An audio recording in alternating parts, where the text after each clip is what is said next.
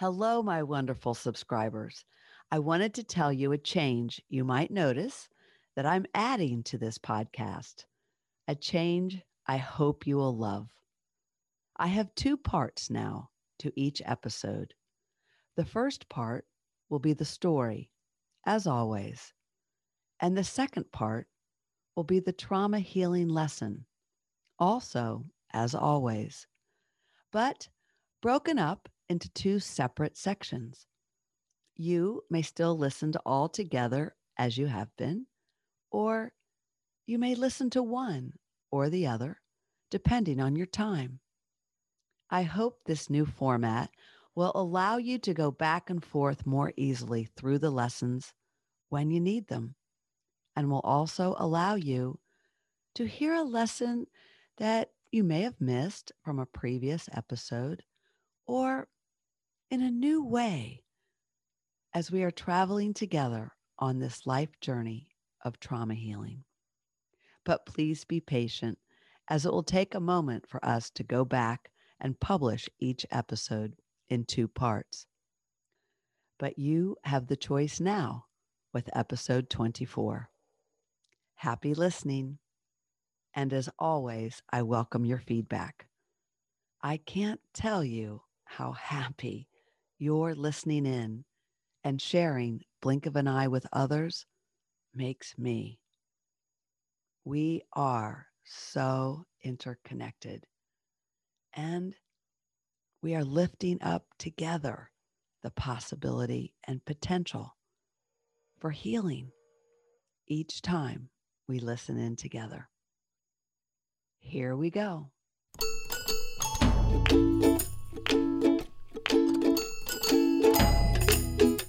Welcome to Blink of an Eye, life stories of trauma, loss, awakenings, and epiphanies, beginning with one mom's journal entries recorded in real time of a catastrophic diving accident rendering her teenage son paralyzed from the neck down, and the courageous fight to save his life.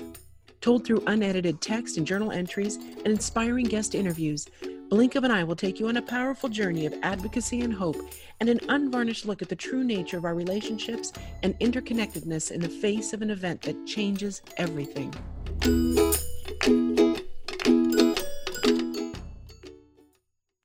Episode 24, The ABC Board, August 9th, Day 5, Sunday. As I sat quietly in Archer's room composing an update for my family, it was the end of this day, and I wrote, Day of Rest. It was late again, another day flown by. But a day of rest was not reflective of how I felt on the inside. I had a small iPhone 6 that I could cradle in my right hand while I also scrolled and wrote whatever I needed with my right thumb, allowing me to use my free hand for whatever I needed. It was a method that came in handy. It was dark in Archer's room, the lights of the monitors burning through the dusky darkness, and I thumbed the keystrokes, compiling the summary of the day. I paused and thought about that ABC board. I didn't know what we would do without it. We were on day 5, and the communication process with Archer had really evolved. As I tell you, it almost takes my breath away.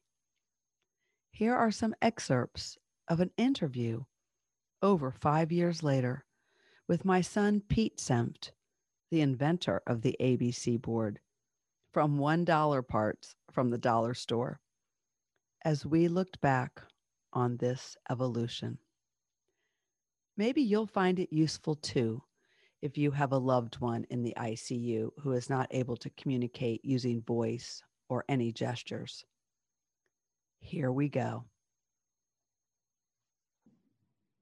Yeah, I can't remember what stage Archer's recovery was, but for a while there, I think we were doing blinks to signify the letter because he couldn't move his head at all. Yeah.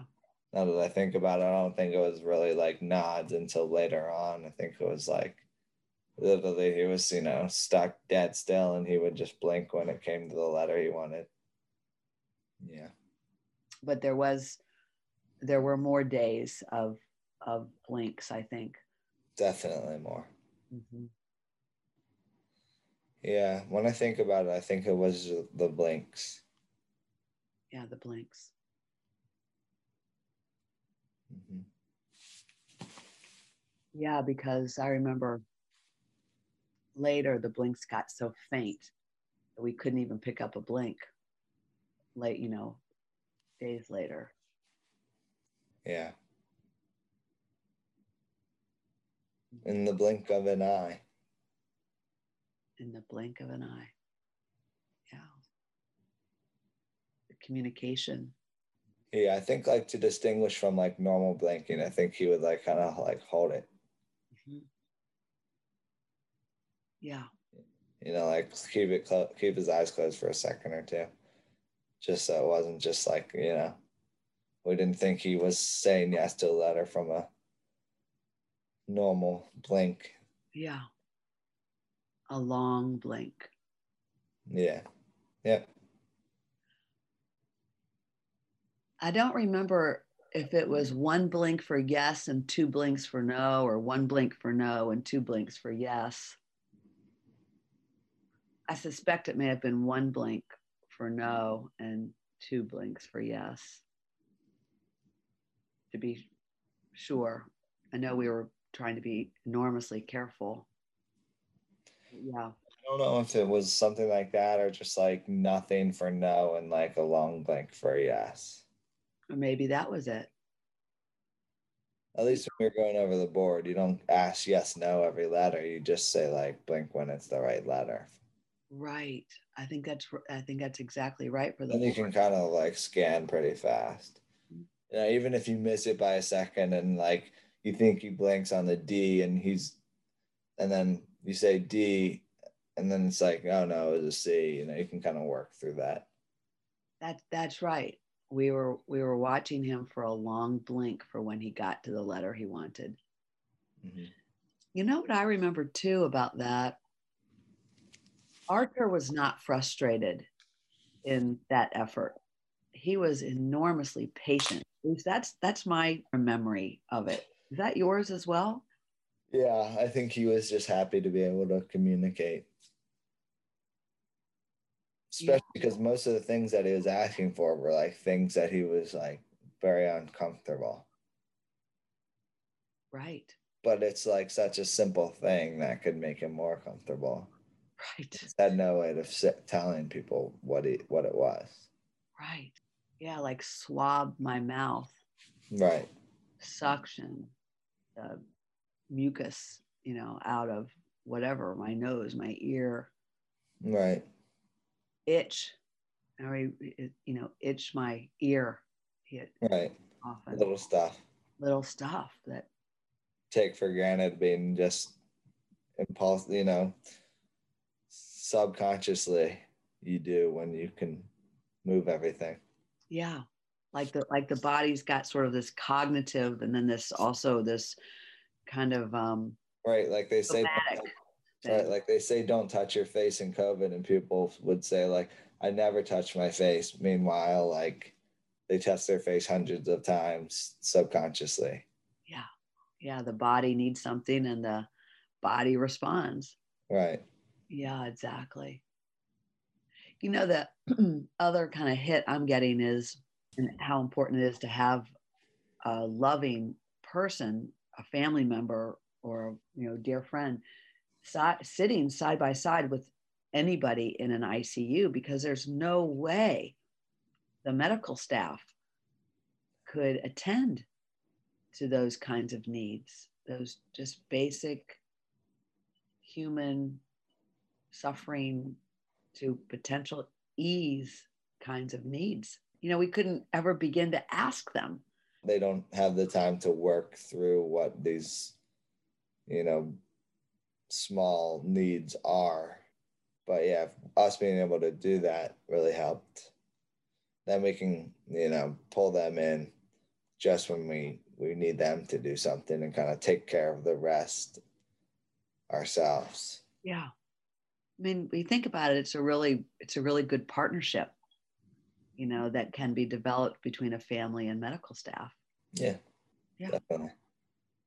You know what? I'm remembering about those boards. I think that the request that Archer had that required the nurse, where they wouldn't allow us, because I know there were some things we wanted to be able to do, but they were like kind of like hands off, don't touch them or don't do this, or something obvious on the machine. And I think you started putting an asterisk by those things so that when Archer needed them, I seem to recall you saying to him, "Do you need a nurse?" And then you would just skip to the ones that had the asterisk, Mm-hmm. as opposed to going down the whole list. You still have that board? Oh yeah, yeah, still have. Yeah, that sounds right. There were certain things we thought of just kind of to expedite the whole process before last step. If nothing else, if none of those other things were what he needed, then spelling it out. Yeah. So it took a while to kind of get there and develop that. Obviously, you got to spell them all out at one point, but yeah, it did. It took a while. It was a process of definitely very effective, especially once we kind of had the board, including everything that he normally needed. It was effective. And I felt like it brought not only some humanity into that room, but it was like we had our boy and he had us. Like we could talk with each other. Yeah, that was key. It was key. It was key. I was almost finished with my update when another text came in from one of the moms of Dutch's friends who had been texting me earlier about how Dutch was and how they could help. Gosh, that was just so darn nice. 3 special ladies, Lisa Melanson, Billy Whitehurst, and Susan Stern, were all offering to have Dutch come stay with them. It was a big lift off my shoulders to know this was an option, since soccer practices were starting soon before school began. They had larger families too, and all had boys, all of them, and their sons were dear friends of Dutch. They would be playing together on the same 7th, 8th grade soccer team. They were 7th graders, so they'd have to do well in tryouts to get a starting spot. I could tell the moms didn't know Dutch was at camp. So before I sent my update, I texted each of them first. This is what I texted. 8/9/15. Regarding inquiry about Dutch. It's good of you to ask. He's in the woods of Maine at a camp he adores. We told him via phone with the director by his side that Archer had a bad accident, broke a part of his neck, and we were in the hospital. He responded gravely, "That's horrible." We told him to stay and have fun, and we'd keep him posted. I didn't feel fully resolved about that, and the next night, when we almost lost Archer, and here we are all together as a family in Atlantic Care, except for Dutch, I felt Dutch was old enough to know he had the option of being here with us or staying. So we arranged to speak with him again. I told him, while we fully supported his staying, he had the option. I needed him to know that. I told him Dewey was at the ready to come get him that night if he wanted, that we were all together. There wasn't anything for anyone to do if he did come, but he had the option. We haven't told him what it means to have a broken neck, nor said anything about the details like paralysis, collapsed lungs, life support, or quadriplegic. So he doesn't know the extent. He did ask me about going to Saratoga, like you know we do every August, to see my brother, the horse trainer. I told him we wouldn't be going this year, even though that was our plan. I know that made a big impact, that things are serious here, because he knows it's a big effort for us to go and it's part of what we do. But not this year. There were a lot of silences on the phone, so I know he was thinking about it. I don't want him to have his camp experience that he loves so much forever changed because of this accident. He was pretty solemn, but we gave him the option to stay and encouraged him, and he chose to stay until the end of Color War. Dewey will pick him up. So that was how it was yesterday with Dutch. I went back to my update I was writing and hoped I hadn't lost it as I was composing it in the text box of the last text friend who had texted me. Oh, phew, it was still there. I figured I'd copy and paste it to the others once I sent it out one time. The easiest thing for me to do was to just go in order of the last person I had texted and go backwards. I was looking over the notebooks in my lap to remind me what all went on today, but they were beginning to fill with too many notes of things that were of not great interest, I'm sure, to my family. They did mean something to me, though, as I was trying to keep track of which doctor and which specialist came by and what each one of them said. I also used the notebooks to write down questions I had in the margins of the specialist whom I thought can answer them.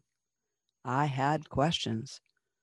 And what was happening was that when I talked with them, they regularly said things like, I'm the pulmonologist. That's not my specialty. Or I'm the radiology tech. You have to ask the doctor. Or even a couple nurses had said to my questions, we're not supposed to tell you. You'll need to ask the doctor. They deferred a lot. I was trying to get the players down as I was unfamiliar with the specialties of some of these people.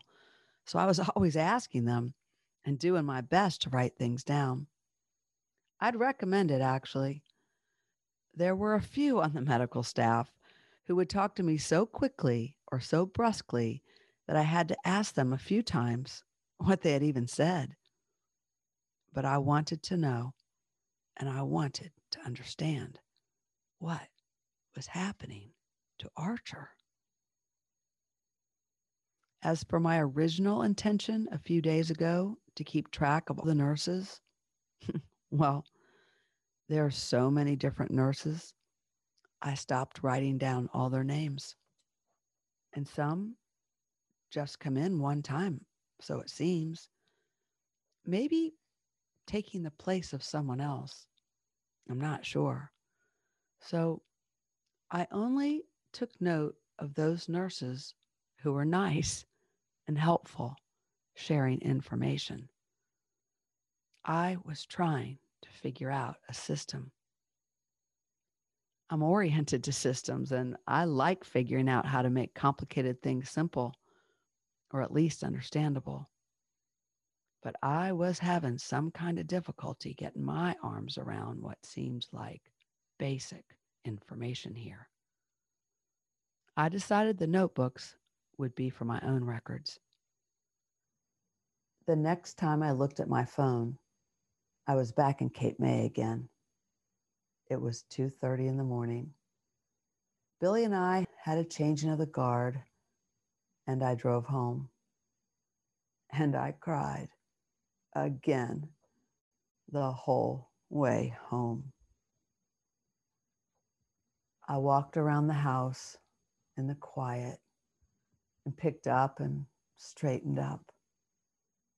and put things away. I worked a little more on the update to send. I thought I had finished and almost hit the send button, but I paused. There were other things that happened that day that I didn't include. I remember wondering if I should, and wondering if I could. My list of friends texting me had grown to 82 people I had counted, friends from all walks and chapters of my life.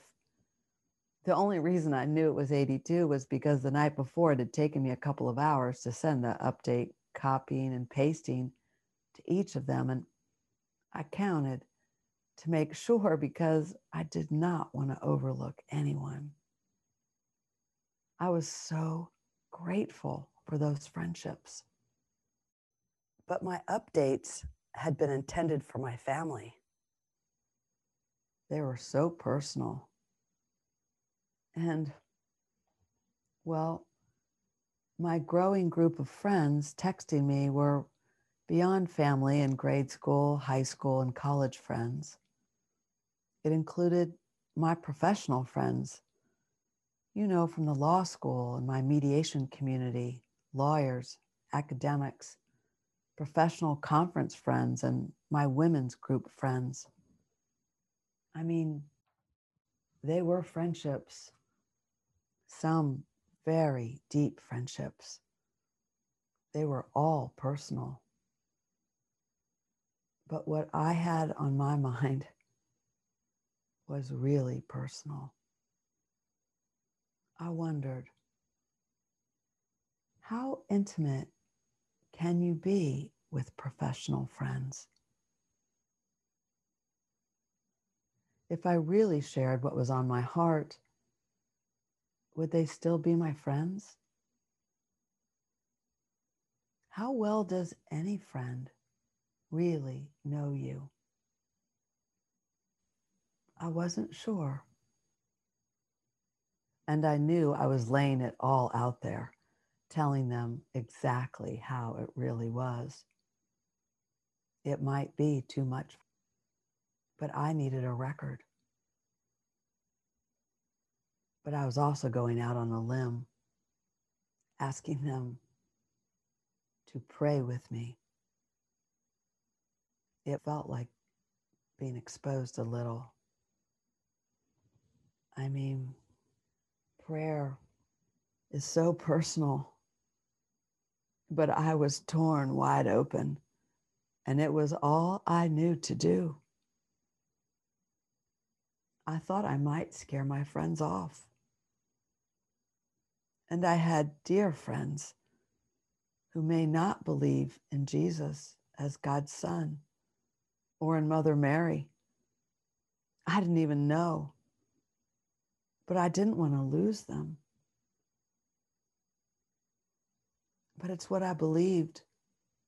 And I loved them, all of them. I wanted them to pray with me. They didn't have to be Christian. The thought lingered for a while. We are all praying to the same God. It doesn't matter what religious tradition or spiritual framework, right, Lord? Isn't that what little c on Catholic means? I need them, Lord. I need them to pray because I know you will listen to each of them. And if we all pray, then there will be many voices, not just mine. Oh, we need so many prayers. And I need those prayers, Lord, not just for Archer, but for Billy and me. I closed my eyes. When I opened them, I was clear. Go ahead and send it as is. It was very late or very early, depending on how you look at it. I needed to get some sleep, and it was almost 5 o'clock in the morning. Another day of looking back. I hit the send button. This is what I texted. 8/9/15, day 5. Family update. It was a relatively quiet day of rest for Archer. His lacrosse coaches came to see him and another dear friend this morning. But his mood seems a bit low, and he has been feverish on and off and climbing higher. So they are checking on anything systemic. It's been a very sobering day with assessments. He has no feeling in his hands or any parts of his chest below his thorax, nor any in his legs or feet. The medical staff's attitudes in response to our hopefulness varies, and most tolerate us, while 2 others almost seem to shake their heads. We are realists.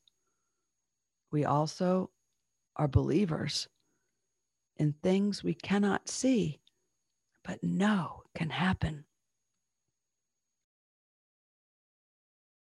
I think Billy and I, in our separate shifts now, toggle all day between the moment-to-moment practicality of taking care of Archer in the now and in our 50-minute drives back and forth where we just dissolve and bawl.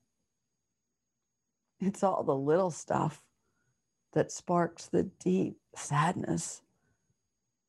It feels like my chest is so achy it could crumble. Like walking in the house and seeing Archer's pricey $18 each art markers he was so proud of that he had purchased from his cooking earnings to do surfboard designs for friends this summer. He is such an amazing artist. Archer asks, quote, unquote, asks repeatedly, when will the tubes be removed? And the answer is always, when you can breathe on your own. And you're doing great getting there. But on this day, the ambiguity seems to be wearing him out. I went seeking more answers and found a helpful trauma doctor here who was able to tell us that typically for someone like Archer who has pneumothorax condition, air in the region between his lung and chest wall where they should be adhered to each other, but are not because air has gotten in between. The resolution is about 1% each day from the time of lung collapse. So it's 15 days for us from his lung injury because he has 15% pneumothorax. I asked Archer if he cares to know things like that. He does. Archer is so smart. I think it will help him to know everything, as he will make sense of it. We, of course, added, it's still wait and see, and every day counts. We're hoping for August 31st to be off the lung machines, or at least transition to something that places less pressure on his chest. I know, it might be later, but it's a date he can aim for. All in all, it's been a sobering day. And I'd say his spirits reflect that. It's also Sunday. Thanks to the ABC boards, we have a way to converse, labored as it sometimes is with a new request. I promised him in a conversation around midnight that we'd tell him all we knew. He was very bright eyed and seemed renewed, albeit with fever. He really likes the cold compresses I put on him, which I recall Billy so lovingly would place on my forehead when I was in labor, and how much I appreciated it. So we also wipe his face with a cold cloth, which he likes too, and it may be keeping the fever just below 101. He spelled out HUG again tonight with me, and so I lay my head on his chest and took in his smells and heartbeat. I added hug to the board of common requests. He is so loving. Rest, this elusive concept when you're being assessed, turned, poked, blood worked, x-rayed, turned, suctioned, swabbed, etc., for something every hour with a 1-to-2 patient-nurse ratio, and his bed on an electric timer to alternate sides for him every 10 minutes now to prevent bed sores. He is always kind and loving in his eyes, even when it takes us 10 minutes to figure out new, simple requests. But the message board, the ABC board, very powerful. I relayed to him what James had reported to me and that no one actually saw what happened. Using the ABC board for about an hour or so, Archer told, quote, end quote, me, he was about waist high in the ocean and waded out to cool off from being in the kitchen at work. He dove in a good wave and hit a sandbar. He took in water and then held his breath after hitting his head. He knew right away he was paralyzed. He said all that James reported was accurate. I asked if he felt anything else or recalls saying anything else. He blinked. Yes. Using the ABC board again, he spelled out, I told James, thank you. I said, you told James thank you? He blinked. Yes. But he wasn't finished. He blinked another sentence. It took a moment because he did every word. Archer is formal and precise like that. He blinked. I am happy. I am alive.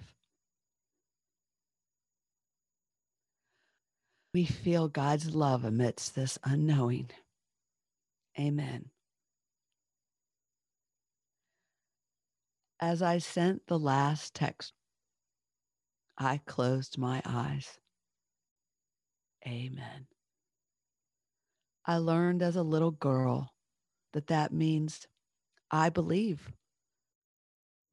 But you probably know that too. I realized I was instinctually relying on what I had been taught when I was a little girl to believe. I think it was one of the saints in my tradition who said to pray always for everything. I wanted to feel God's love amidst the unknowing. It was just such a big leap of faith this time. You know, there was so much unknowing. I was so grateful for that ABC board. Life can change in the blink of an eye. Life is so precious. Sending love, hope for everything, obtain everything. To hear the lesson that goes with this story, tune in and listen to episode 24, the ABC Board Trauma Healing Lesson.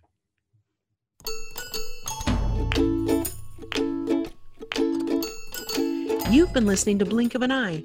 We ask that you share this with anyone who may need inspiration, a lift, or who may relate.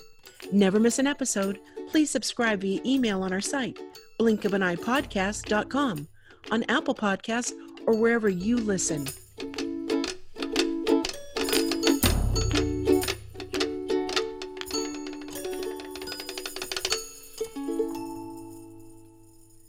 This episode is sponsored by Baltimore Mediation. For 28 years, Baltimore Mediation has served clients worldwide by facilitating negotiation breakthroughs, believing in their capacity for meaningful face-to-face dialogue. You can learn more at baltimoremediation.com.